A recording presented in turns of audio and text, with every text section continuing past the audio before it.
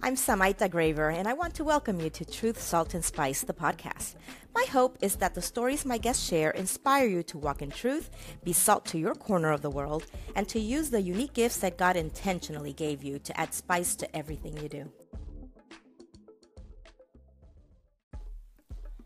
During this episode, we came in with the intention of discussing Beth Moore's letter to the brothers in the church global. And while we did do that for a while, Magdalena and I had a lot of fun talking about different topics, from Russian literature to Jesus and the adulterous woman, to translation of the Bible and how sometimes it just loses its meaning, and to something as simple as why people think that you're supposed to read certain books at the beach. It was so much fun, and I hope that you enjoy it as much as I did.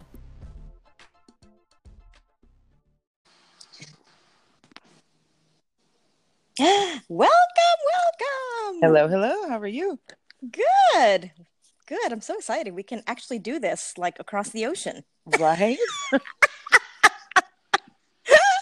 Oh my Your goodness. podcast goes like almost international. Almost international. Oh my goodness, that's really funny. Can you hear me okay? I can. And I can hear you. Okay. Well, I feel the need to sort of apologize ahead of time to my listeners. Generally, sometimes I have technical difficulties. This time, I'm in Puerto Rico, and so there's still a lot of rebuilding and reconstruction going on. And where I am staying, they are rebuilding a... it's not very close, but it seems to echo. Up the street, they're rebuilding a basketball court. And the whole... always echoes. Yes. And so they're rebuilding, and it's made out of, it looks like steel, but they're taking it all apart because all the roof was, it seemed it was corrugated tin, but the structure itself was made out of steel. So they're actually taking it all apart because it's leaning the whole, like, can you imagine, like steel, goodness. The whole thing is just leaning sideways. That's how strong the winds were. So, wow. Anyway, I guess even though it's a holiday, they're taking it down. So there's some work being done. So if you hear noises in the background, I apologize, but hopefully the content today will just blow your mind, and that will be inconsequential. Oh goodness. No pressure, right? No pressure. Or the content won't be, and you'll laugh, and it'll be inconsequential anyway, whichever. Right. Agreed. Okay. We'll go with either way. Dear friend, why don't you go ahead and introduce yourself? You can say whatever you want people to know about you, and we'll get moving. Okay. I'm Magdalena Altno. I am I don't know, what am I? That's the problem. What am I? That's part of, I guess I feel like you're a unicorn. That's part of this conversation. I think there's a lot of like identity stuff, and ultimately in this conversation we'll have today. But let's just say I am a girl living in Texas, but I am from all kinds of places with all kinds of background. I was born in Poland and raised in Canada, and married a Texan. So here I am, and I am a homeschool mom who is also a writer and a photographer on the side. So yeah, there's a lot going on there. Woohoo! And I like all of it. I like your pictures, your writing. You know, every time you speak, I'm kind of swoon. Oh, that's fun. Because we like words. Although you use them generally, I know them. I don't always use them. Oh, you're fine. Oh. Well, we try, right? Everybody's trying their best. Yes, we do. We try. I'm reading the Scarlet Letter, and as I'm reading, there's certain words, and I'm like, man, I haven't heard this since I was living in Puerto Rico as a kid. Right. Because it's not regular English that people use every day. And so I feel all like, oh, I know exactly what this means. Like, I don't even have to look it up. That's probably pretty like amazing. I don't know that other people reading it right now would feel the same way. They'd be like, no, get me the dictionary. No, I do. There have been a couple. Oh, I wish I had it. I actually brought it with me because I thought I would read, but I don't know. Who comes to Puerto Rico and reads? Not me, I guess. I had intentions of. I mean, I don't know if that's like beach reading. I mean, I guess I'm assuming you're on the beach, but like it just, yes. Scarlet Letter doesn't feel like, I know, I'll bring that to the beach. Well, I don't know. A book is a book to me. I'll read whatever, True. I mean, whenever. look, But I say that, but I mean, I have a degree in comparative literature, so I mean, obviously, I would have been the person being like, "Let's read Jane Eyre at the beach," but not not typical. I think it's so safe what to is say. okay? So there's actually like typical book reading, like I mean beach reading. Well, I feel like if you go through most, I don't know. I just remember growing up and always seeing in all the women's magazines, right? Like, 10 books for your, summer beach reads, and they were all like, romance novels and like chick lit and like just not. I mean, Oh, wow. Can you say stereotypical or I what? mean, yes. And so, yeah, I guess when I think of like people acceptable books to bring to the beach, it never felt like I could whip out my classics because it felt like So yeah. I was So going I to be would be like, judged for being the wacko bringing, I I'd be drowned in the ocean because I brought great expectations. right? Or, Oh, that was such a or in great my book. I case, like loved it. Dostoevsky or, Pasternak. And so, yeah, it doesn't. Wow. Okay. Well, I didn't know that was a thing. You know what? I guess because I just don't care what people You're not think. checking I into that, just right? do what I had no idea that there were like beach reading. Like if you read, it just has letters, so you can read whatever. And isn't that beach reading? If you grab Well, a and magazine, I that's think beach that reading. you're right. I think it's a reflection of like the way that women's, literature for women has been sort of put in a specific box. And not everybody, obviously. I mean, yeah, that's I don't want to make that a sweeping statement, but Yeah. there's definitely a genre. If you're not considered a certain type of writer, then you're probably what's considered a chick lit writer, and that's an interesting genre Okay. to be Well, boxed listen, into. I don't want to sound judgmental myself, but I don't like being put in a box. And when I hear stuff like that, it just makes me batty. Yeah, no, I hear you. So listen, if people have their chick list, beach, whatever, I don't even know what it's called, then that's just amen to them. Whatever. No, and here's my thing. You do you, people. I feel like there is a place for all of it, but when you just say like this is just for women, it's like this is just for ladies to read on the beach. It's but it's all good. I mean, we all need an escape every now and then. So Oh, I thought that was alcohol. I mean, maybe for some people, like I think they go hand in hand for some people on the beach. I think, right? I don't know. Oh my gosh. Okay, please, anybody out there that's anti-alcohol, don't send me Right. send me hate mail because I'm not reading it. Anyway. You're so funny. You're so funny. Well, we're going to go right on into an interesting topic. Well, you had said you studied something women in college. Can you say a little bit about that before we dig into what we're going to be talking about? Because I don't remember what you said. Oh, yeah. Well, I have a combined honors degree in comparative literature and history, and just with the way that things worked out, most of my history courses ended up being in American women's social movements. And so I just spent a lot of time studying, I mean, I guess sort of early feminism and just, the way that women have fought for change in this country, over the court, since pre-vote. So, and probably going back to like Civil War. But women in social movements is a very interesting, it's a very interesting thing. And I think for me personally, I was the kind of history student that I was less interested in battles and strategy than like, military strategy, and more interested in where did these people come from and why are they reacting to the things the way that they are. And so for me, women's social movements was definitely, a fascinating thing. And obviously as a woman, as a young woman growing up, I mean, I grew up in Canada, but it's, I feel like that's, it's a Western, a Western shift of the way that women, their roles in society. So, it's always been a topic that's fascinated me. So yeah, that was my background. I imagine too, being from Poland, I don't know if you're okay. I say this in each podcast. If I ask a question you're not okay with answering or feel like it's none of your business, you can say that and we're good. So did you guys leave the country because of political or upheaval, or you just moved to Canada because you wanted to different kind of lifestyle? Our story is that my parents escaped Okay. the communist regime. at the time, that was in Poland. So I imagine then that has some. That's why I asked. I was wondering if that had some influence to even how you were shaped as a person and how you viewed things. Right, and I would say in my family, there's an element that's maybe political, but probably more.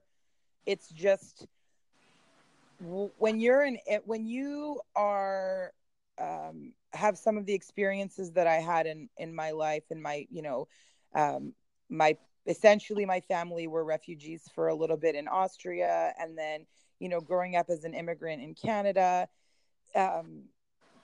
When you grow up outside of what sort of are like the normal structures of family life, does that make sense? Like my family was sort of our support system, and so roles of men and women in my own home, I feel like weren't always reflective of maybe what other people had standards for. Like my mom does a lot of things at home, but I never saw my parents as like unequal, because I think when you're an immigrant, everybody just does what you have to do, right? Like yes, everybody pulls their weight. Everybody, there's no you do this and I do that. It's like we do it together. And the model I've had growing up from my parents has always been they're a team. I mean, my parents are an amazing team. Like they couldn't do stuff without both of them chipping in.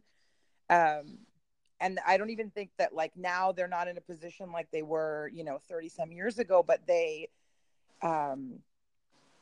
still, like, I don't think they know how to work without, team, it's like they wouldn't even cross their mind to not, work as a team. And so, even though there might be like a division of labor and things, I just have always seen my parents sort of pick up whatever needs to be picked up whenever, regardless of like, you're a man, I'm a woman. Does that make sense? Yeah, no, it absolutely does. I think all of that has absolutely shaped the way that I sort of navigate these waters for myself. And when I was in university, because my real hope was to have studied Russian and Eastern European literature and culture, and so I found myself really digging. And so actually the communist element was interesting for me, because at the same time that I was, simultaneously I'm learning about, women's social movements in North America.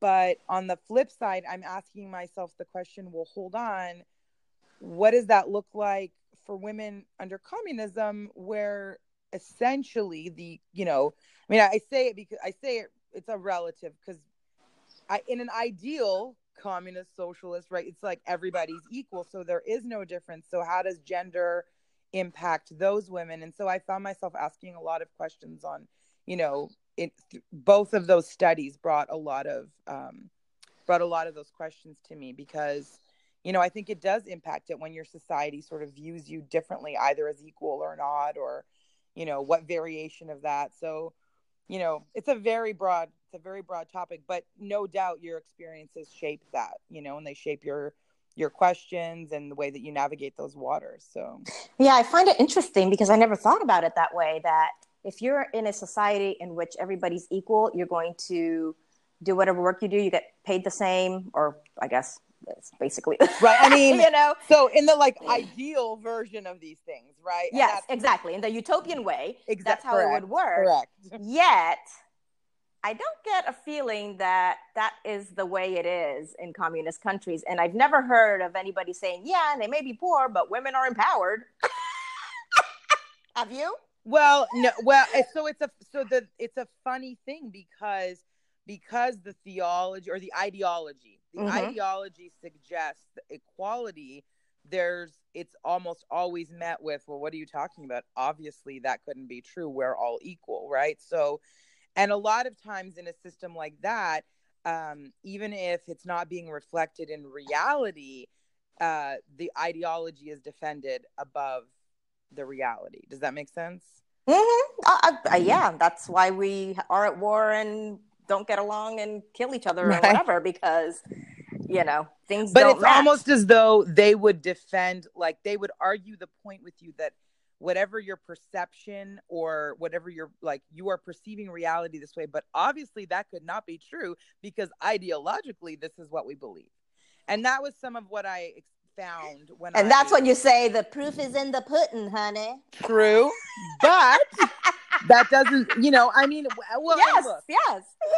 in a system like, let's say Eastern Europe post World War II, when you do have so much, there was a lot of oppression, obviously, for a long time, and a lot of like occupation. And so when you live in a system with like secret police, I mean, are you gonna defend your reality versus ideology? Like, yeah, sure, the proof is in the pudding, but who's gonna be brave enough to say it out loud? You know what I mean? So I think, and that's why we have this sort of, how the fall of communism in Eastern Europe and in Russia is like, because people were willing to say, yeah, I'm going to take that risk anyways, because this isn't working. I just started reading A Gentleman in Moscow, and I can't read 2 books at a time. So since I started The Scarlet Letter, I went ahead and I'm like, I'm going to finish this first because it's a short book. Right. But I'm totally intrigued by the whole thing because this guy, I don't want to give the book away, but now he's like condemned or is imprisoned to this hotel, I guess is where he's going to have to live. And I'm like, oh my gosh, is he going to get out? And right. all because he wrote a poem that seemed to mark, like after this poem came out, people started like a revolution. So they're kind of like blaming him that he instigated some revolution or something. Which like, is fascinating. That is precisely how that happened. I mean, there's many, many authors who you either towed the party line or you were out, and being out, and in the Soviet Union specifically, you were funded by the state. So artists were supported, but funded by the state. So now are you going to write against the state when they're paying your bills? Do you know what I'm saying? And I feel like obviously done, strategically. But what would end up happening is there's a sort of saying in Soviet literature is this idea of, writing for the drawer. Many, many authors wrote for what they called the drawer, which was you can express yourself, but that thing is going into hiding and it should never see the light of day. Right. And there's a lot of literature that came out of that. I mean, and there's even like, so one of my favorite books is Dr. Zhivago. By Boris Pasternak. And, Pasternak absolutely like could not even leave the country when he won the Nobel Prize for literature, because, you have to sort of make a decision like to accept the honor or not, because to accept it would have meant, that you are now like, because they already felt that he really got into a lot of trouble. I have not read the book, so I don't have any context. I've heard of it. I'll put it this way, that I would say that the context of that book very much focuses on a lot of questions of the individual, right? And individualism and how you feel. There was not really a lot of room for that at that time in the Soviet Union. And so, but to leave the country to accept the Nobel Prize for something that wasn't already seen as supportive of the ideology, would have been a problem. So that's happened to a lot of authors. So absolutely. That's why you'll see so much sort of almost fantasy writing. It's like writing that you're like, what is happening? If you've ever seen, books like The Master and Margarita, like Bulgakov did these like crazy, almost sci-fi, but not stories, that they're always like, there's a subtext, and maybe you'll figure out the subtext and maybe you won't, but it won't be overt. Does that make sense? I know for Polish people use humor. They used comedy and humor. There's many Polish films that use that to sort of be like, well, we're in it, so I guess if we're just, if we use humor and satire to tell, that's sort of the way that they would deal with, the system that they had on their hands. So, but I mean, it's not like writers and artists have always sort of been seen as this, you have the power to sort of move the culture, and so don't move it in the wrong direction. I mean, in certain regimes, obviously, that's why I think is, if as writers and artists, people, should, I think we need to recognize the potential role that we can absolutely play. Well, if you even in change. Think of what is his name, Hitler, and you know what? I can't say the other guy's name right for the life of me. I always say Stalin. I think that's wrong. Is it No, Stalin? It's Stalin. Oh, okay. Yeah, I say Stalin then sometimes. Okay. That's why Stalin. What did they do? They went and took the power away from people like the writers and the artists because they knew the influence that they had within and took everything away from them. Absolutely. I mean, in Poland, they're sort of known as the intelligentsia, right? It's the well, that's Latin, right? Intelligentsia, well, so it's like yeah.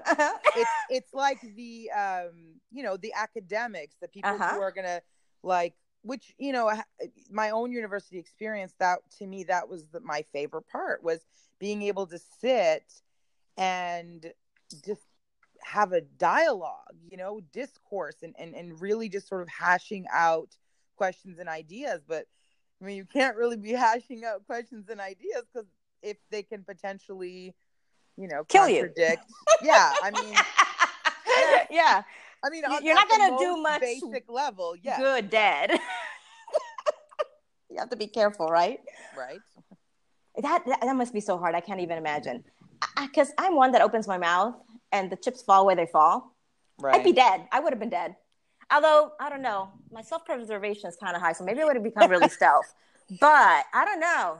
I think self-control. Oof. Yeah. Go ahead. I think what the amazing thing is that what you end up seeing in those kinds of regimes, and I mean, it's not just, there's plenty of regimes like that, whether, they've been in lots of other countries have had that, but people find a way to try to sort of give hope or shed light on things, even if it means that they'll have to find like a covert way to do it. Does that make sense? Mm-hmm. So I think like that's like a trend. You could probably find that in every culture, in every country where that has been through tough times.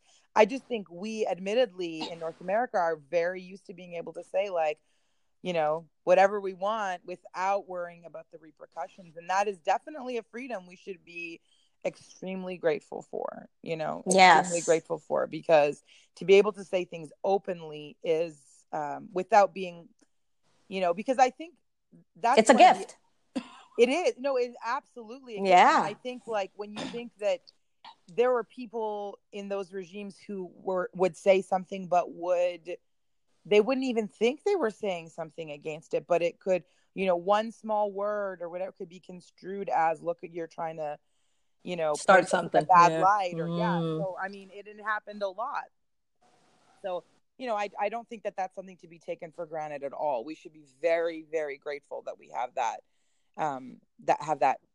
privilege in this country. Well, I want to go ahead and dig in. Beth Moore is a pretty famous women's ministry leader, and she wrote a letter recently, and I'm going to actually take, I don't know how long, the letter's a little long, but I want to read it just in case our listeners have not. And then I want us to discuss it, especially in the light of women in social movements, because if you haven't read the letter, you'll get the context, but there is a social movement right now. It's that Me Too movement. Right. And it's this, women have value. They're not your sexual pleasure, visual toys or whatever. Like, we're humans and to be respected. And now we're talking about the Christian circle. So this is just even more touchy. Which has its very own interesting dynamic. Yes. For sure. And so in the whole guise, I think of, the role that women are purportedly to play according to scripture, depending on who reads it, right? Or some scriptures seem to be pretty black and white. Let's just not even try to pretend that some things are like, oh, well, it's like, okay, women have been definitely treated as second-class citizens and have been degraded and humiliated. And so, which speaks to just human flaws for sure.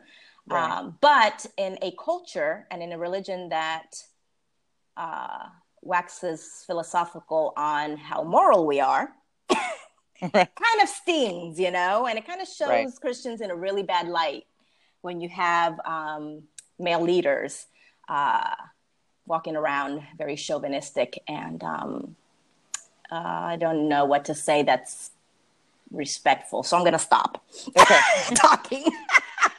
Because I do want to go into this in a very respectful and, what did you say, balanced way. We're going to be unicorns today. You're so funny. Balance is good as as someone who studied history, and I feel like continues to. I think that every social movement you will see, it's always swinging from one extreme to the other. And my entire university career, I was like, why can't we just find someplace right in the middle where we could sort of listen to each other? So that's gonna kill me. But yes, and I agree. Even as passionate as I come off, because I am, once I get let's talk. Let's come. Let's sit here together. Let's pretend, or let's because if we're not in person, let's just sit and talk, and we can still leave and then go and masticate on what each other said, and then see where there's a middle, if there is one, because sometimes there are extremes there's just no middle to them. But true. But I think. Well, look, I think we can do a better job. Obviously, there are some things that I feel like there are some pretty black and white things. I feel like, murdering people, I fall on the line. Like, let's not do that. Right. I think those are, I am not for that. I don't find a middle. There's not a lot of so. Yeah. Okay. So here goes a letter. I'm going to read it. This is Beth Moore, and it's title is A Letter to My Brothers. Dear brothers in Christ, a few years ago, I told my friend Ed Stetzer that whenever he hears the news that I am on my deathbed, he's to elbow his way through my family members to interview me about what it's been like to be a female leader in the conservative evangelical world. He responded, "Why can't you do it before then?" "Because you know good and well that what will happen," I answered. "I'll get fried like a chicken." This woman, I can see her. She's very expressive. She doesn't speak like I am. So I continue. After recent events following on the heels of a harrowing 18 months, I've decided fried chicken doesn't sound so bad. I have been a professing evangelical for decades, and at least in my sliver of the world, a conservative one. I was a cradle roll Southern Baptist by denomination with an interdenominational ministry. I walked the aisle to receive Christ as my Savior at 9 years old in an SBC church. I'm going to say Southern Baptist Conference Church? Okay. Yeah. I didn't look that up. And exactly 9 years later, walked the aisle in another SBC church to surrender to a vocational calling. Being a woman called to leadership within simultaneously beyond those walls was complicated, to say the least. But I worked within the system. I should have had you read this letter. I'm reading along with you. I have it in front of me. Go ahead. Keep reading. Okay, that's fine. After all, go ahead. After all, I had no personal aspirations to preach, nor was it my aim to teach men. If men showed up in my class, I did not throw them out. I taught. But my unwavering passion was to teach and to serve women. I lack adequate words for my gratitude to God for the pastors and male staff in my local churches for 6 decades who have shown me love, support, grace, respect, opportunity, and often outright favor. They, alongside key leaders at Lifeway and numerous brothers elsewhere, have no place in a larger picture I'm about to paint for you. They have brought me joy and kept me from derailing into cynicism and chronic discouragement amid the more challenging dynamics. As a woman leader in the conservative evangelical world, I learned early to show constant, pronounced deference, not just proper respect, which I was glad to show to male leaders, and when placed in situations to serve alongside them, to do so apologetically. I issued disclaimers ad nauseum. I wore flats instead of heels when I knew I'd be serving alongside a man of shorter stature, so I wouldn't be taller than he. I've ridden elevators in hotels packed with fellow leaders who were serving at the same event and not been spoken to, and, even more awkwardly, in the same vehicles where I was never acknowledged. I've been in team meetings where I was either ignored or made fun of, the latter of which I was expected to understand was all in good fun. I am a laugher. I can take jokes and make jokes. I know good fun when I'm having it, and I also know when I'm being dismissed and ridiculed. I was the elephant in the room with a skirt on. I've been talked down to by male seminary students and held my tongue when I wanted to say, Brother, I was getting up before dawn to pray and to pore over scriptures when you were still in your pull ups. Right. It's a great one. It is. Some will inevitably argue that the disrespect was not over gender, but over my lack of formal education. But that too largely goes back to issues of gender. Where was a woman in my generation and denomination to get seminary training to actually teach the scriptures? I hoped it would be an avenue for me, and applied and was accepted to Southwestern Seminary in 1988. After a short time of making the trek across Houston while my kids were in school, of reading the environment and coming to the realization of what my opportunities would and would not be, I took a different route. I turned to doctrine classes and tutors, read stacks of books, and did my best to learn how to use commentaries and other Bible research tools. My road was messy, but it was the only reasonable avenue open to me. Anyone out in the public eye gets pelted with criticism. It's to be expected, especially in our social media culture, and those who can't stand the heat need to get out of the kitchen. What is relevant to this discussion is that several years ago, when I got publicly maligned, for being a false teacher by a segment of hyper-fundamentalists based on snippets taken out of context and tied together, I inquired whether or not they had researched any of my Bible studies to reach those conclusions over my doctrine, especially the studies in recent years. The answer was no. Why? They refused to study what a woman had taught. Meanwhile, no few emails circulated calling pastors to disallow their women to do my heretical studies. Exhausting. God was and is and will always be faithful. He is sovereign and all is grace. He can put us out there and pull us back as he pleases. Ours is to keep our heads down and seek him earnestly and serve him humbly. I have accepted these kinds of challenges for all these years because they were simply part of it, and because opposition and difficulties are norms for servants of Christ. I've accepted them because I love Jesus with my whole heart and will serve him to death. Serve him to the death. God has worked all the challenges for good, as he promises us he will, and even amid the frustrations and turmoil, I would not trade lives with a soul on earth. Even criticism, as much as we all hate it, is used by God to bring correction, endurance, and humility, and to curb our deadly addictions to the approval of man. I accepted the peculiarities accompanying female leadership in a conservative Christian world because I chose to believe that whether or not some of the actions and attitudes seemed godly to me, they were rooted in deep convictions based on passages from 1 Timothy 2 and 1 Corinthians 14. Then, early October 2016, surfaced attitudes among some key Christian leaders that smacked of misogyny, objectification, and astonishing disesteem of women, and it spread like wildfire. It was just the beginning. I came face to face with one of the most demoralizing realizations of my adult life. Scripture was not the reason for the colossal disregard and disrespect of women among many of these men. It was only the excuse. Sin was the reason, ungodliness. This is where I cry foul, and not for my own sake. Most of my life is behind me. I do so for the sake of my gender, for the sake of our sisters in Christ, and for the sake of other female leaders who will be faced with similar challenges. I do so for the sake of my brothers, because Christ-likeness is at stake, and many of you are in positions to foster Christ-likeness in your sons and in the men under your influence. The dignity with which Christ treated women in the Gospels is fiercely beautiful, and was not conditional upon their understanding their place. About a year ago, I had an opportunity to meet a theologian I'd long respected. I'd read virtually every book he'd written. I looked so forward to getting to share a meal with him and talk theology. The instant I met him, he looked me up and down, smiled approvingly, and said, "You're better looking than..." He didn't leave it blank. He filled it in with the name of another woman Bible teacher.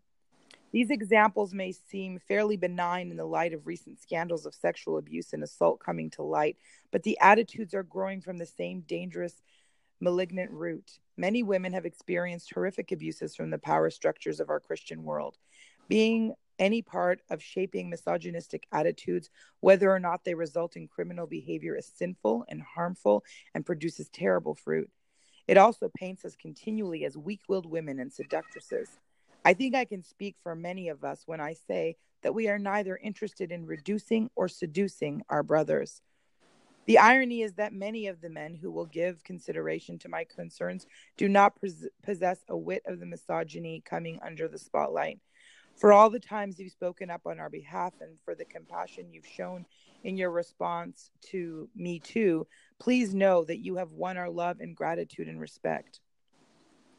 John Bisagno, my pastor for almost 30 years, regularly said these words: I have most often seen that when the people of God are presented with the facts, they do the right thing. I was raised in ministry under his optimism and despite many challenges, have not recovered from it yet. For this reason, I write this letter with hope. I'm asking for your increased awareness to some of the skewed attitudes many of your sisters encounter. Many churches quick to teach submission are often slow to point out that women were among the followers of Christ, Luke 8, and the first recorded words out of his resurrected mouth was woman, John 20:15. And that same woman was the first evangelist. Many churches wholly devoted to teaching the household codes are slow to also point out the numerous women with whom the Apostle Paul served and for whom he possessed obvious esteem. We are fully capable of grappling with the tension the two spectrums create, and we must, if we are truly devoted to the whole counsel of God's word. Finally, I'm asking that you would simply have no tolerance for misogyny and dismissiveness towards women in your spheres of influence. I'm asking for your deliberate and clearly conveyed influence towards the imitation of Christ in his attitude and actions towards women. I'm also asking for forgiveness both from my sisters and my brothers. My acquiescence and silence made me complicit in perpetuating an atmosphere in which a damaging relational dynamic has flourished. I want to be a good sister to both genders. Every paragraph in this letter is towards that goal. I am grateful for that privilege to be heard. I'm grateful for the privilege to be heard. I long for the day, have asked for the day, when we can sit in roundtable discussions to consider ways we might best serve and glorify Christ as the family of God, deeply committed to the authority of the Word of God and the imitation of Christ. I am honored to call many of you friends and deeply thankful to you for your devotion to Christ. I see him so often in many of you. In his great name, Beth. Beautiful. Here's the first thing that comes to my mind. I think there are two different issues here at hand. There's just the fact of women roles in church, which depending on which denomination and what you believe, it that's what it is. Right. And then there's the misogyny and the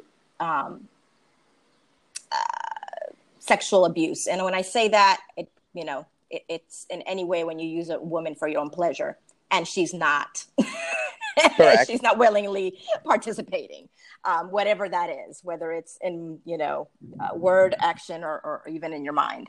But you put both of those things together and it is dangerous. Absolutely. For sure. Yep. Absolutely. So I really don't even know which route to take here because there's just so many different little rabbit holes we can start digging into.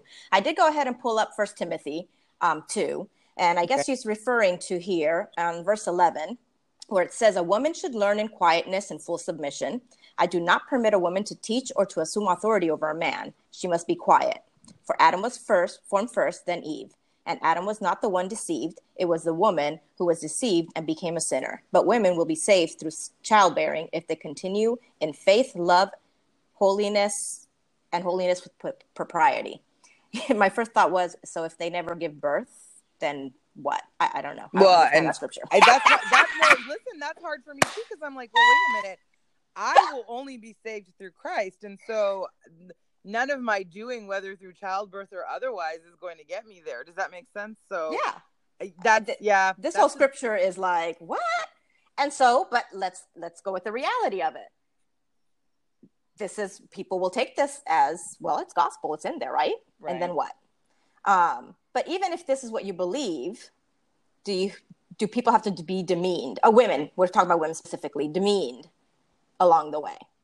No, and I think the problem is it's often scriptures like this that end up in, that get sort of plucked out, and then we end it there. So, and I think what often ends up happening is that it tends to get bounced into our court to shut down anything. Does that make sense? Like, yeah, it's sort of like there's a handful of scriptures that tell women about how women should be, and every time we feel you step out of line, we're going to throw that scripture at you to shut down the conversation. Which is so interesting to me, because the Bible is full of men doing very sinful things and not doing things necessarily correctly. And so this idea that like this correction is reserved, for women to then be like, that's enough out of you, back to your corner. That's very difficult. And that's very difficult because, for me, one of the first things that stood out in her letter was when she said that, I walked down the aisle to receive Christ as my savior at 9 years old. Mm-hmm. And then she says, and exactly 9 years later, walked down the aisle in another SBC church to surrender to a vocational calling. Mm-hmm. I think the fundamental difference of something like the Christian faith is that there is a surrender to Christ, and we're all just sitting here trying to figure out, what does my role look like in that? And listen, it's not easy. I mean, if you listen to people talking about the call to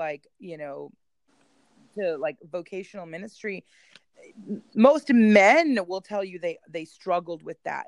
So how much harder is it for a woman who spent, when you grow up in a culture that's basically said to you, that's kind of not for you, that's not your place. And yet you're like, well, then where is the call coming from? Do you see what I'm saying? Like, why are there women who have this burning passion, because they also have fallen in love with scripture, feel a call to teach what's in there. I mean, it's just, and also to live a Christ-like life. I mean, if we're all called to evangelism, then that doesn't mean some of us, that means all of us. Well, and this is what I find interesting. So let's even say that this is to be taken verbatim, because the Bible that I've learned, I think being bilingual, is that words, translations sometimes kill text. Oh, listen, I completely agree with you, because I also, you're bilingual, I understand that. I'm bilingual, so I absolutely get that. So, like, when I read in Proverbs, like it says son, sometimes it is sons, and literally like boys, men, right, masculine. But in Puerto Rico, in Spanish, if you have children and you have two boys and a girl, mm-hmm. when you introduce your children, you say, these are my sons. Gotcha. If I translate it literally. Mm-hmm. And so knowing that Spanish comes from more Eastern, yes. influence and all that, and being that the Middle East is closer along the way, all that, I am pretty sure, and I've looked it up, that, sons does mean both. Right. And so when I read things, I sometimes can switch in my brain to Spanish in the context of what it means. And it gives the Bible a whole different light just with that. Because when you read sons, and in English, it just means males, a bunch of boys. Right. But in my mind, when I read sons, I look for the context of, is this all masculine, or is this a group of boys and girls? Right. So we've been reading Proverbs. Some things is, obviously they're adulterous. So right. They're talking to boys, but they're in there, my sons, that it's very gender neutral. And so if you have all daughters and you say, these are my daughters, and if you have all boys and you say, these are my sons, and then it's, sons, and then you introduce it, individually. Right. But they all get grouped up under sons. And there are many other things like that is just very specific, or they just mean that, Spanish, because the root being Latin is such, and because you said of the intelligence thing, Yeah. I think those countries over there, Poland, what's the other one? Romania, they are Latin kind of based or something, because sometimes I've heard words, I'm like, oh, that sounds like Spanish. So there's something over there. The Romance language has got, tucked in there somewhere. Think too, like, I know for me, it's in my own home, it's always difficult because sometimes which I know it's so odd for people because I have zero accent that, no one would be like, oh, I think she must be from Eastern Europe. That's not generally what people think. So it's always odd when I'm like, oh gosh, I can't find the English word, because I'm sure people are like, what is she talking about? Yeah.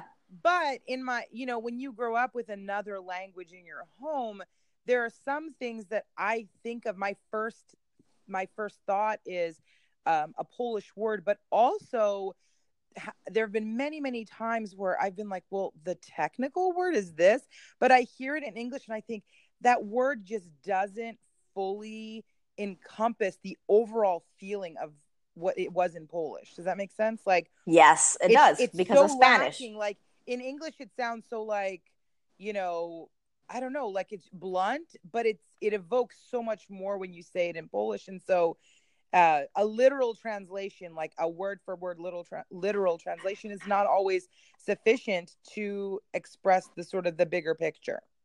Yep, it is. You know how in Greek they there's agape, love, and there's is it filio? Am I saying that right? And then there's another one. Yeah, I mean, there are many, but anyway. Yes, there so we have those in Spanish too. So my kids are taking Spanish, and they're like, I don't understand this. Like, te quiero, that means like, I want. What do you mean somebody wants you, like when they love you, and all this stuff? And I said, because it's translated literally, it makes no sense. Right. But it's a degree of love. Like, te amo is like that deep, passionate, so we have those. Yes. And so when in English, everybody uses love for everything, it cheapens it. Well, I love chocolate. Listen, I love my husband. It's so funny because I have, there's a Bible study that I'm in my church, and we sort of do like rotational share. So like one day I might teach the class, another day someone else might be teaching it. But so for like 2 years, I've had this conversation with one lady. She always gets really flustered because she feels like, when Jesus says to love your neighbor as yourself, she's always like, I just don't feel like I love everybody. And my gut instinct for her always has been to say, this is because we are putting a Western concept of love only. And I think the key is that we need to go and say, but what does God say love is? So exactly. Open up. 1 Corinthians 13. That's every time. Listen, and I'm like, every time I say to her, no, let's go back to Corinthians, because look at what God says love is. And it's not this like mushy, lovey, romantic thing. And sometimes love isn't about feelings. Yes, it isn't. Like, what's funny? I tell people, my children, but I'm not like loving that I got to clean up their vomit, but I do it because I love them. You understand? Like there is love involved here, but it's not in that moment. Believe me, there's no like warm fuzzies because I'm cleaning up vomit.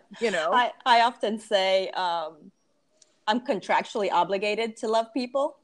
And what am I saying? As a Christian, I signed up to love people as 1 Corinthians 13. I haven't found anywhere where it says I have to like them. So I love all people. I don't like everybody. Well, but you see, because the like, I think we've come to understand, like, when I like something, there's a real preference, right? Yeah. Like has a lot to do with preferences. Love, I mean, people will tell you can't control who you love, right? I mean, like, people fall in love despite the fact that, they never thought they could fall in love with that person. So I think like liking is preference, but love, that doesn't have to look that way. And I think when we can take our own cultural context out of it and see what God says about love, then, it sort of shifts the perspective. I think it becomes easier to love your neighbor because you're not looking at it like, but I don't feel, warm and fuzzy towards them. Yeah. Well, and then the other scripture. Oh, you know what? We went on this rabbit hole, which was great. I have no regrets. But I'm like, it said about, let me go back because now the word is escaping me, specifically assume authority over. And I'm here thinking, let's just say that is it, right? There is nowhere where it says that if a man group in a local church say, yes, this woman can teach us or lead us. If everybody's in, if the man leadership in agreement, then what? Wouldn't that be okay? I've thought about that often too. Well, no, that's a great point. Because I'm like, well, if you as a congregation decide that women can lead and teach, everybody in this congregation, then she's not just going up there and saying, I'm teaching you, you have to sit down, this is what you're going to do. Because when I read that, that's what I read. It's women that were probably being cantankerous and thinking whatever, and they were just trying to take over and just be, because we women, I know we can be a little, whatever. So let's just, we can be very Eve. Well, I think, I think that we have to also remember the context of an early church where people are still finding their way. I mean, Paul spends how much time being like, oh my gosh, you guys are not getting this. Like, what part of this, gospel that Christ left us and this, this salvation that he left us this way, what part are you not getting it? I mean, you read through Romans and it's so much of like, you guys, then so I just feel like in this, you have this early church where people are really still trying to find their way. And people are probably jostling for position, nothing new under the sun, right? Lots of jostling for position, lots of trying to, this is why we have people, like Paul and, other Peter, other people in the New Testament who are trying so hard to be like, hey, this is our foundation. Let's go back to what our foundation was. Let's go back to what, the true message of what Christ is trying, to share with us is, instead of, bringing in things from all over, because I think it was, we're talking about a new faith. I think we take that for granted now. So many, thousands of years later, generations and generations later, that, we sort of have the luxury of being like, which translation are you reading from? Yeah. Whereas that's true. These people are dealing with a completely different thing. So I still have to believe that some of that is like, yes, being like, whoa, let's not get ahead of ourselves. I do remember hearing, so I don't want to be like, because I don't want someone to be like, that's not true. But I do feel like somewhere I read once or heard someone say that the women in the Corinthian example is that there was like a separate sect that was kind of trying to come in, and there's division and stuff, which again, I mean, not surprised. Hello, humans. Not surprising at all. I mean, my goodness, everywhere you turn, there's a different, denomination or a branch off of something. I mean, I can't tell you how many churches I've been in where people are like, we don't get along, we're starting a new church, so that's not like it wasn't any different back then. So I agree with you, though. I mean, I think if you ask under the, in the context of like, well, yeah, but, anybody teaching untruth should be not allowed to teach. Does that make sense? Like whether male or female. But I agree, if you're being given authority to teach, if your congregation and the male leaders have decided you're good to go, then, are we still fighting that? Like, yeah. Well, and then this one is, the context is a little bit more in 1 Corinthians 14, 26 through the end here. Let me see, 40. I mean, the title is Good Order in Worship. And if you start reading from the beginning, it talks about speaking in tongues. There has to be somebody to interpret, and then prophets, and then, women should remain silent. What does that tell me? These people were a whole hot mess, and they were going in there and acting a fool. Right. And it's like, no, let's bring this in, And so, I don't know that was women are subservient and they're less, and so you should just be quiet because you're just a woman. These women in the Corinthian church, I think, were probably being just a little bit too zealous. Right. And needed to bring it down a couple notches. And when I read this in 36, or did the word of God originate with you? Or are you the only people it has reached? And I think if I ask those questions to somebody, I'm going to tell you that I'm asking them because I am perceiving that they are being arrogant and thinking they're above something. So because those are bringing people down a notch or two kind of questions. Or did the Right. word of God originate with you, or are you the only people it has reached? It's just like, what's going on here? I think it Yeah. was more so of an imbalance of humility or value as people, period. And I think I'm reading this, and to me, it's backward. The women thought they were the ones above and everybody else. And then they were like, you know, and then you, it says you. Who's the you here? Because that's the other thing with English. You is plural and singular. Correct. Yeah. We don't have that problem in Spanish. We know who's being spoken to. Well, yes, that's absolutely true. I mean, in most languages where you have like verb conjugation, there's a way to tell which the you is. So, yeah. Because then it goes on to say, if anyone thinks they are a prophet, anyone. It's not if women, you know. So it could be just summarizing the previous 3 paragraphs of all the people that were in this order, not just the women. And and I hate that we actually have to study the word in this way and nitpick. But the English has done a disservice in many ways, but it's hard to translate from another language if you don't have the context too. So you have to make it relatable to the language you're translating into as well. Right. So I get that. Because I think of that scripture, and I don't know, I know it's in the New Testament, you know, it brings up the fact that, you know, they were praising the Bereans for going back and reading the scriptures to make sure what they were being taught was true. Mm. So, you know, we have to have that and not be, you know, blinded and bamboozled and just believe whatever. But I think we each are responsible for our own, you know, what to say, work out your own salvation with fear and trembling. We're responsible for ourselves.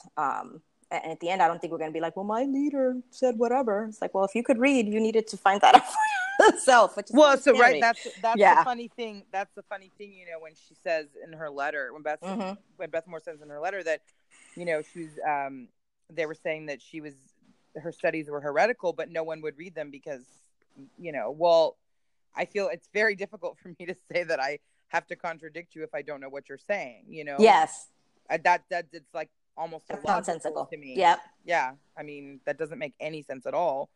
You know, so if you're not willing to go in and see, then I don't, you know, and I think that's a rule straight down the line. You just, you know, yeah, your relationship is personal, your faith is personal, and we don't get to, I think it's very easy, and this has happened in the past, and I'm not even saying that in a judgmental way, but I think it's a good reminder to say, wait a minute, let's make sure that, you know, we know what we believe and why we believe it, not just because someone stood at a pulpit and said this is what we believe, you know. And I think that, like, that's sort of how we grow as Christians, that it's not just on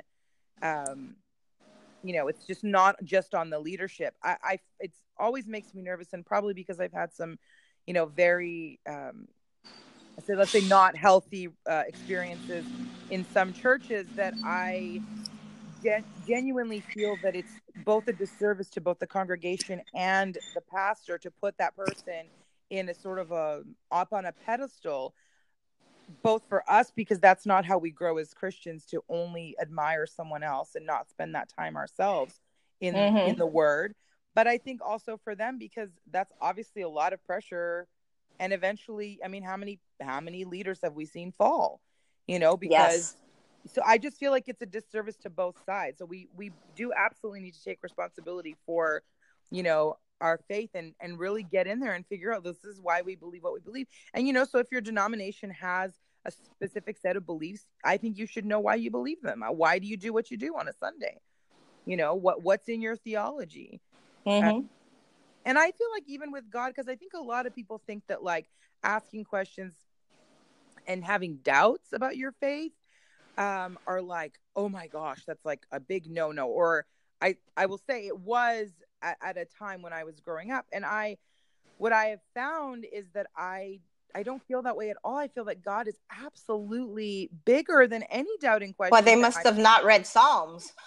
Right. I mean, David was to steal from the local, you know, newest word, so emo. I mean, the dude was just all over the place. And it's just like, oh my gosh, save me. And then, oh, thank you so much. And right. He always had some kind of emotional roller coaster going on. But I love that example is in there, that he talked to him and told him, save me from my enemies, what's going on, everything. It was just like talking to a girlfriend kind of, and that example is there and how you can talk to God. I think it's fundamental. It has to be in there. If without looking at scripture this way and seeing the brokenness in all of these other people, I don't even know how we even thought we were going to make it. Does that make sense? Because if you only looked at these people as heroes who never did anything wrong, my goodness, what an impossible standard. But I think the beauty of the Bible is that we get a chance to see, like, look, there's this entire group of people. None of them were good enough. Jesus is the only one who actually came in and like made it right. And their flaws, and yet God's willingness to bring salvation is what makes it, personally for me, my walk so much like deeper, because I can see like, well, wait a minute, even in the darkest moments, like God is still faithful, so it really stops being about me. And I think you have to see the humanness in the people in scripture, Yes. I think that's what happens. People get disillusioned with people and leaders. Don't get me wrong. It hurts and it's disappointing when, leaders fall into, really into the clutches of sin. Right. Because I'm trying to speak here, not to say that some sins are above others or whatever. But sometimes some do have, the ramifications are bigger, higher. Oh, yeah, absolutely. At least within the human context. We're not even talking about within God and all that. Right. But I think what I find fascinating, because she apologized for not speaking up earlier. And to be honest, I appreciate her humility. But if she would have spoken up like this years ago when she had no cred, sort of, I'm over here air quoting, the words would have probably fallen on deaf ears. But, she's proven herself to be, she could have been a voice of disgruntled and man bashing or whatever. She chose to be quiet. Now, whether it was cowardice or whatever, I don't know. I admire her a lot. I've learned a lot from her. But I think that speaking of, social movements, right now, there is a huge women's social movement. And for such a time as this, I think this letter will have far-reaching benefits than if she would have tried to do it earlier. Maybe and I think too, when we were speaking earlier, you said, the proof is in the pudding, right? The pudding, yep. Mm-hmm. So the truth is the proof of Beth Moore's, her taking on and being a voice, even in this movement, began a long time ago because she was willing to stick her neck out on the line and still be a teacher in whatever capacity she was able to at the time. Mm-hmm. So like, you do what you do when you can do it. And if you can do more, then you push for more. But I think, there's still like, the years and years of her showing up still count, even if she wasn't at the time able to use her voice. And I agree. Now she sort of has this sort of, I don't want to say like matriarchal, but sort of, position. And so now she's able to use it. I don't think, I would never want her to feel shame for not having said something earlier, because I don't know if she could say something now, because it took a lot of humility on her part for all these years. You read some of the earlier part of this letter, and it took a lot of biting your tongue and being discernment so nicely, but at least being a presence in that sphere, so that today she can stand up and say what she said. So yeah, I completely agree. There's different moments, but I think that it's everything she's done has been leading up to a point where she could make this letter, where she could say what she said here. Yeah. And I'm here thinking, my gosh, like I could talk to you for another 3 hours, because but there's so much to speak about here, but we have to wrap here in a couple minutes. But I'm here thinking, so what would be the overall message that we want to send to our friends? I don't mean listeners. I consider, I don't know who's listening to this. So I figure it's the people I know and my friends. But listen, if you are new and we have never met in person or aren't even friends on the internet, welcome. I consider you a friend already, because there's never a stranger in my sphere of people I've have any kind of relationship with, even if it's through this podcast. But regardless of whether I would say, this is me, and then you can chime in and say what you want to do, whether your congregation believes that women should lead or not, whether women pastors are allowed to, they're allowed to be pastors, or whether they're allowed to just lead the women in the, whatever it is that your congregation and the doctrine is. Humiliation and being a sexual object is not Christ-like, and it's just sin. And it is not okay to put up with, because you're supposed to be in submission, or even just humility and respect toward men does not mean that you are below them as a person. And it does not mean that you have to put up with being treated like you're less. Because if the blood of Christ paid for all equally, that carries more weight than whatever any other human says ever, period. The end.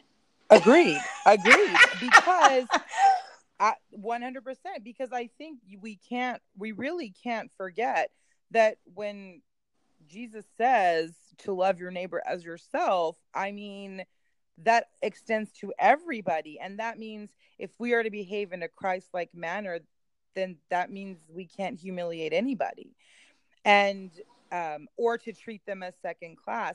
I think also what ends up happening is that we forget sometimes too that even in some of those commands, I'm trying to remember where it is now, and I've forgotten it. My mind has drawn a blank, but where it says like how women and men are supposed to love each other, but it says, wives, submit to your husbands. Yes. Then it said the flip of that verse is that husbands, love your wives as Christ loved the church. Well, excuse me, Christ died for the church. Yes. I mean, there is a sacrificial element there. And so I feel like in both cases, there is a give and a take.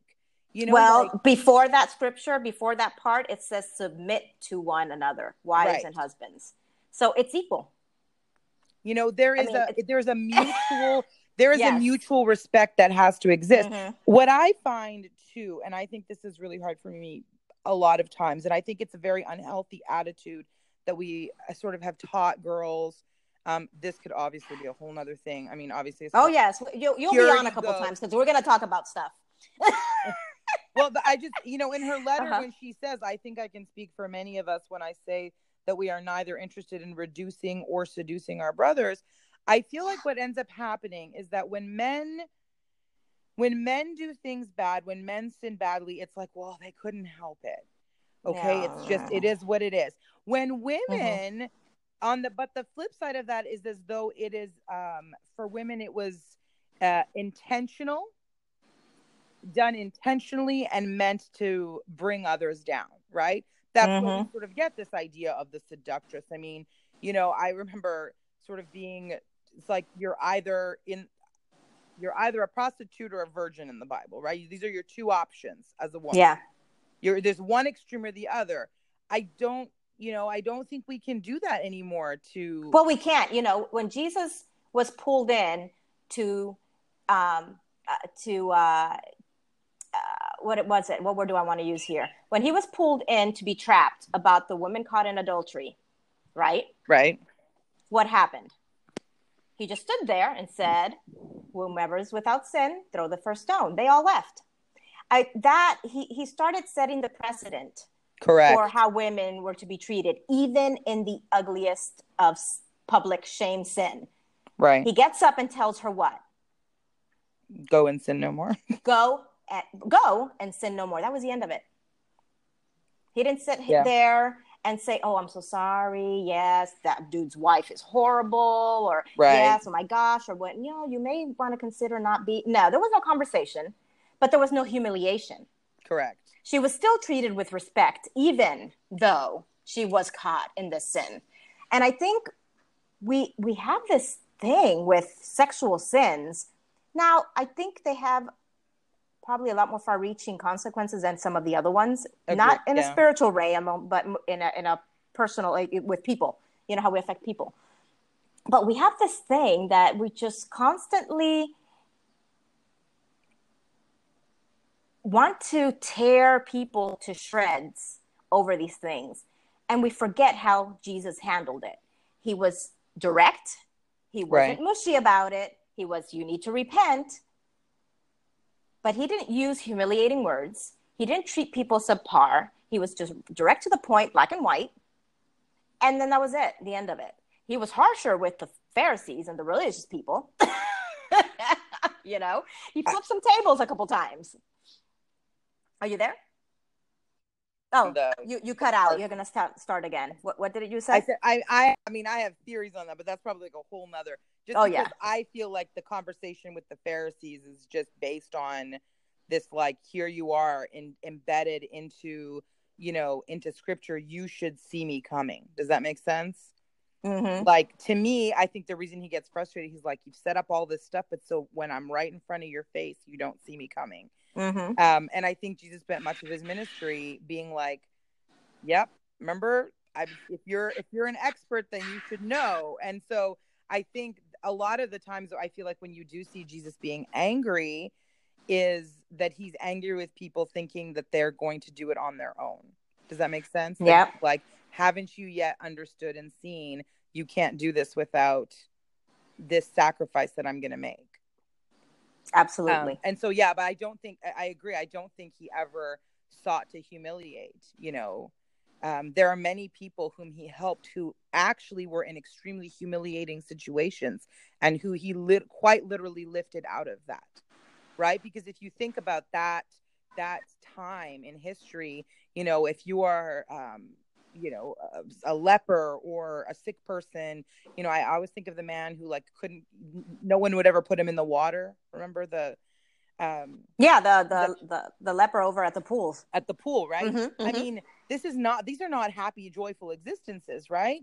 These are the overlooked people, and Jesus always had a way of lifting those people up, you know. And I think for me, like, even for women, like, to me it's a huge deal that you have Jesus saying, you know, the whole Mary and Martha story, saying that that Mary's going to sit and just listen. Like, I imagine culturally back then, he's not like, yeah, you're right, Mary, off to the kitchen with you. Do you know what I'm saying? Like, yep. He absolutely gave her a place to be in the conversation, to be, you know, to learn and to absorb all of that. And I think that's a big, you know, I think that's a big deal. Yeah, I think if anybody, even, and especially us women, if we have any doubt as to our place with Jesus, we need to go and just study the interactions Jesus had with the women in the Bible. Oh, absolutely. Absolutely. I think if you can, like, realize how Jesus validated women in scripture, it's like, I mean, when I first started realizing that, it genuinely brought me to tears, because it made me just so grateful. Like, honestly, Jesus probably did more for women's rights than we're willing to acknowledge, which is what always makes it funny for me when people say that, like, you know, that the Christian faith is not, you know, pro-woman. Maybe the way that we've done it, but Jesus himself, I think, was for women, because I think Jesus was for everybody. Yeah, I don't think it was everybody. This preferential thing, whatever. It was just bringing the equality, just bringing things to balance. Speaking of, right? Exactly. So listen, we're going on long here, so you have to promise that we need to come back and we need to talk about tons of other things.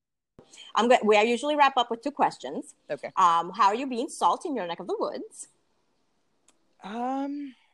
Well, I'm involved in a lot of, I guess, different ministry positions. What? Well, okay. So the irony, ahead. Of course, I am a children's ministry director at my church. So I run Sunday school. I do always find it funny that, you know, that women get relegated to this role. I find it very ironic, because to me, it's so funny that you would put, if you don't, I mean, I'm not saying my church is fairly supportive of this, and I've never really felt like I don't have a voice, but not in my particular church that I'm in right now. In the past, I wouldn't say that that's the case, but in this one, I just think it's really funny, though, that sometimes we are like, no, you go teach the kids. But I mean, the kids are the future, right? So if you're letting women lay the foundations of the faith for these children, does that, you know what I'm saying? So that's a pretty powerful position to be in, actually. I think it's yes, very I powerful. We're teaching your boys. Right? I mean, but but I'm sorry. That kind of sounded jabbish. It was. Well, I apologize. That did come out a bit mean spirited. Anyway, move on. It can be hard. When you have to navigate all that. But so I feel like pouring into the lives of the next generation is a big deal. I have a really strong, it's just a strong feeling of like, I want the children in my Sunday school class to be able to always remember that, like, to associate their memories of being in Sunday school with feeling loved and feeling the love of God and feeling the love of their church. So that's a really important role for me. But I also work within, some women's ministry type things in my church. And, my big thing that I've realized is that I think it's really easy to get wrapped up in numbers and in big things. Mm-hmm. But the last couple of years, especially, I feel like God has very much put it on my heart to understand that, like, discipleship happens through fellowship, through like really one-on-one relationships. Yelling with a sign on the corner of a street at somebody, to be saved is not, I feel, as impactful as building relationships with people and sharing, because I think out of that comes a real authenticity and an opportunity to sort of have really deep roots.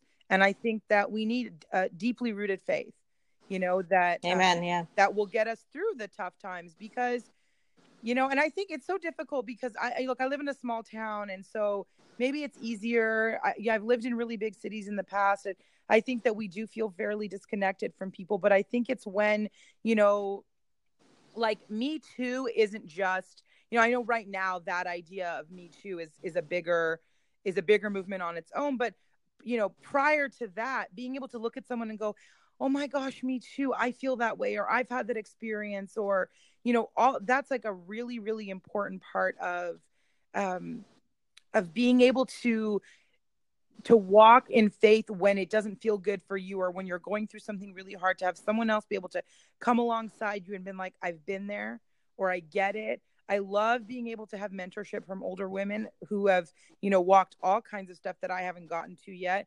And I love thinking that, we can learn from each other. So that's, for me right now, I think that's a really important thing, this sort of concept of like building community and relationships and that kind of really authentic fellowship. So I don't know. It's not big and flashy, but it's really, it's just very close to my heart. So no, I don't necessarily believe in big and flashy. There's room for everybody at the table, right? Absolutely. I was going to say that there's a time and a place, yes, right? Well, exactly. And I was going to say, this whole thing with the power of the Me Too, as much as it's a movement and it's the thing now, and, next month it'll be something else. The reality is that when you find people that have gone before you and maybe a little farther ahead, maybe still kind of struggling and trying to figure everything out, but it's not in the dark anymore. Yes. The enemy loses power over you and over us. And, that's what Christianity should be about, is community.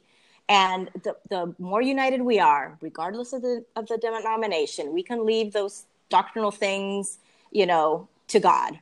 In a sense, like, okay, so you're going to believe what you're going to believe, then go ahead. But let's be united in these other many things, because I think the footing we're losing, especially, in America and Western culture, is because we are our own worst enemies, and we can attack each other and tear each other down like it's nobody's business. Why do we need the outside world?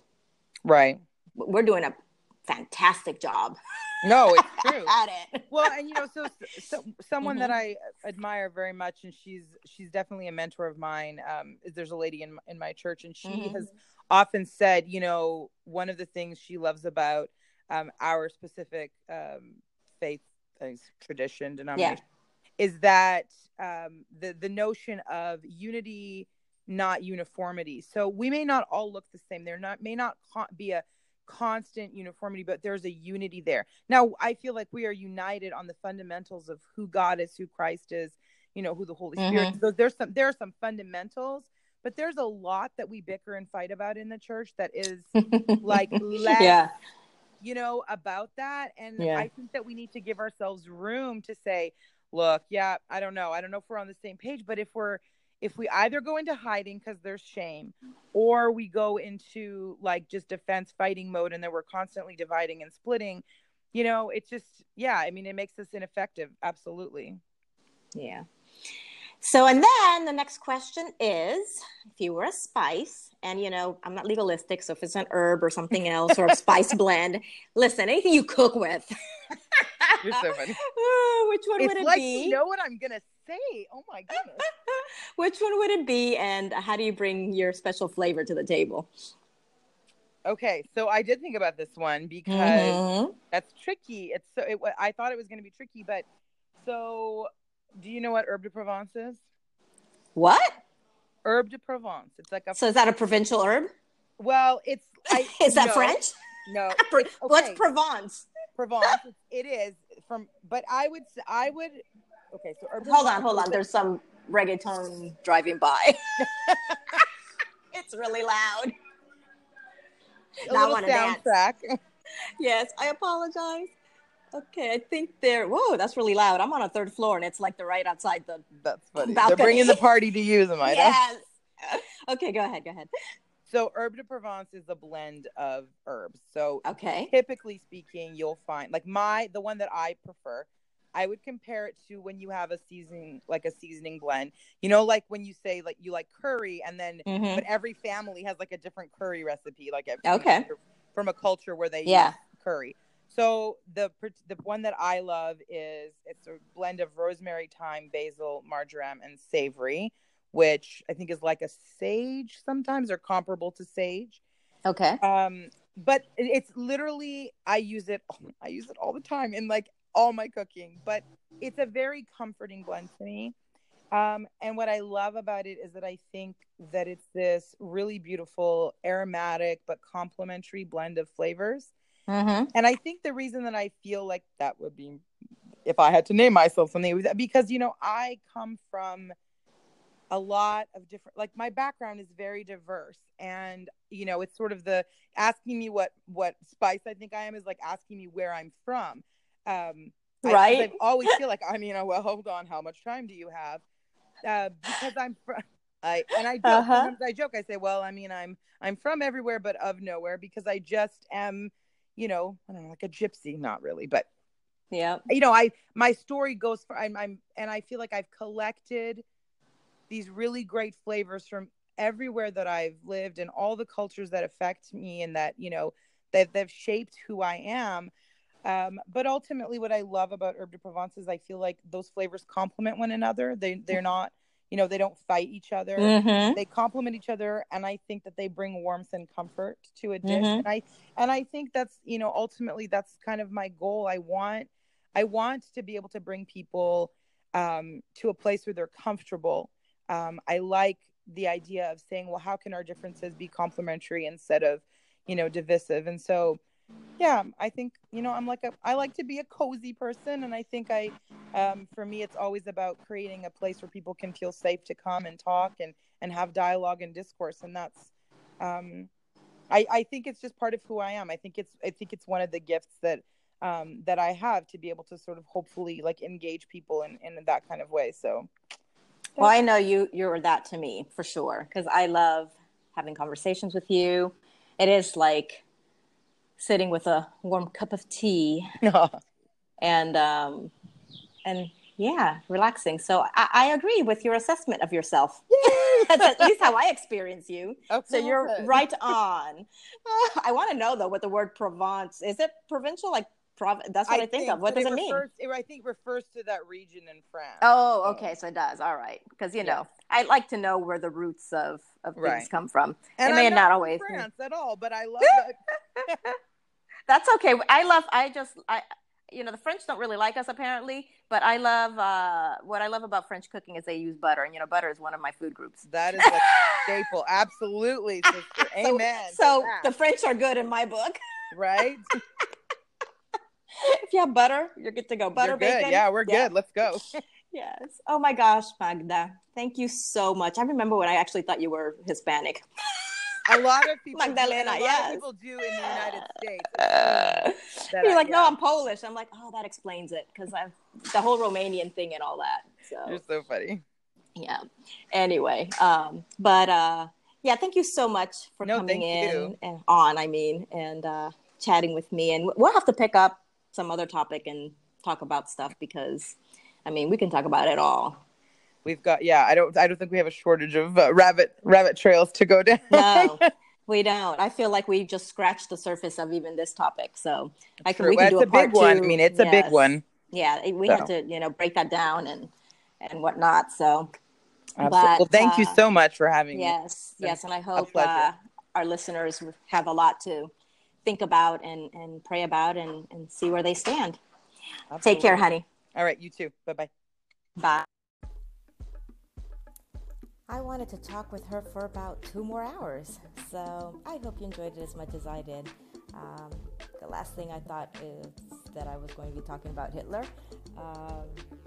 Loved that she put so much thought into what kind of spice she would be, and although she was a mixture of herbs, we don't do legalism around here. That is who she is. She is definitely a mixture, and she's warm and wonderful.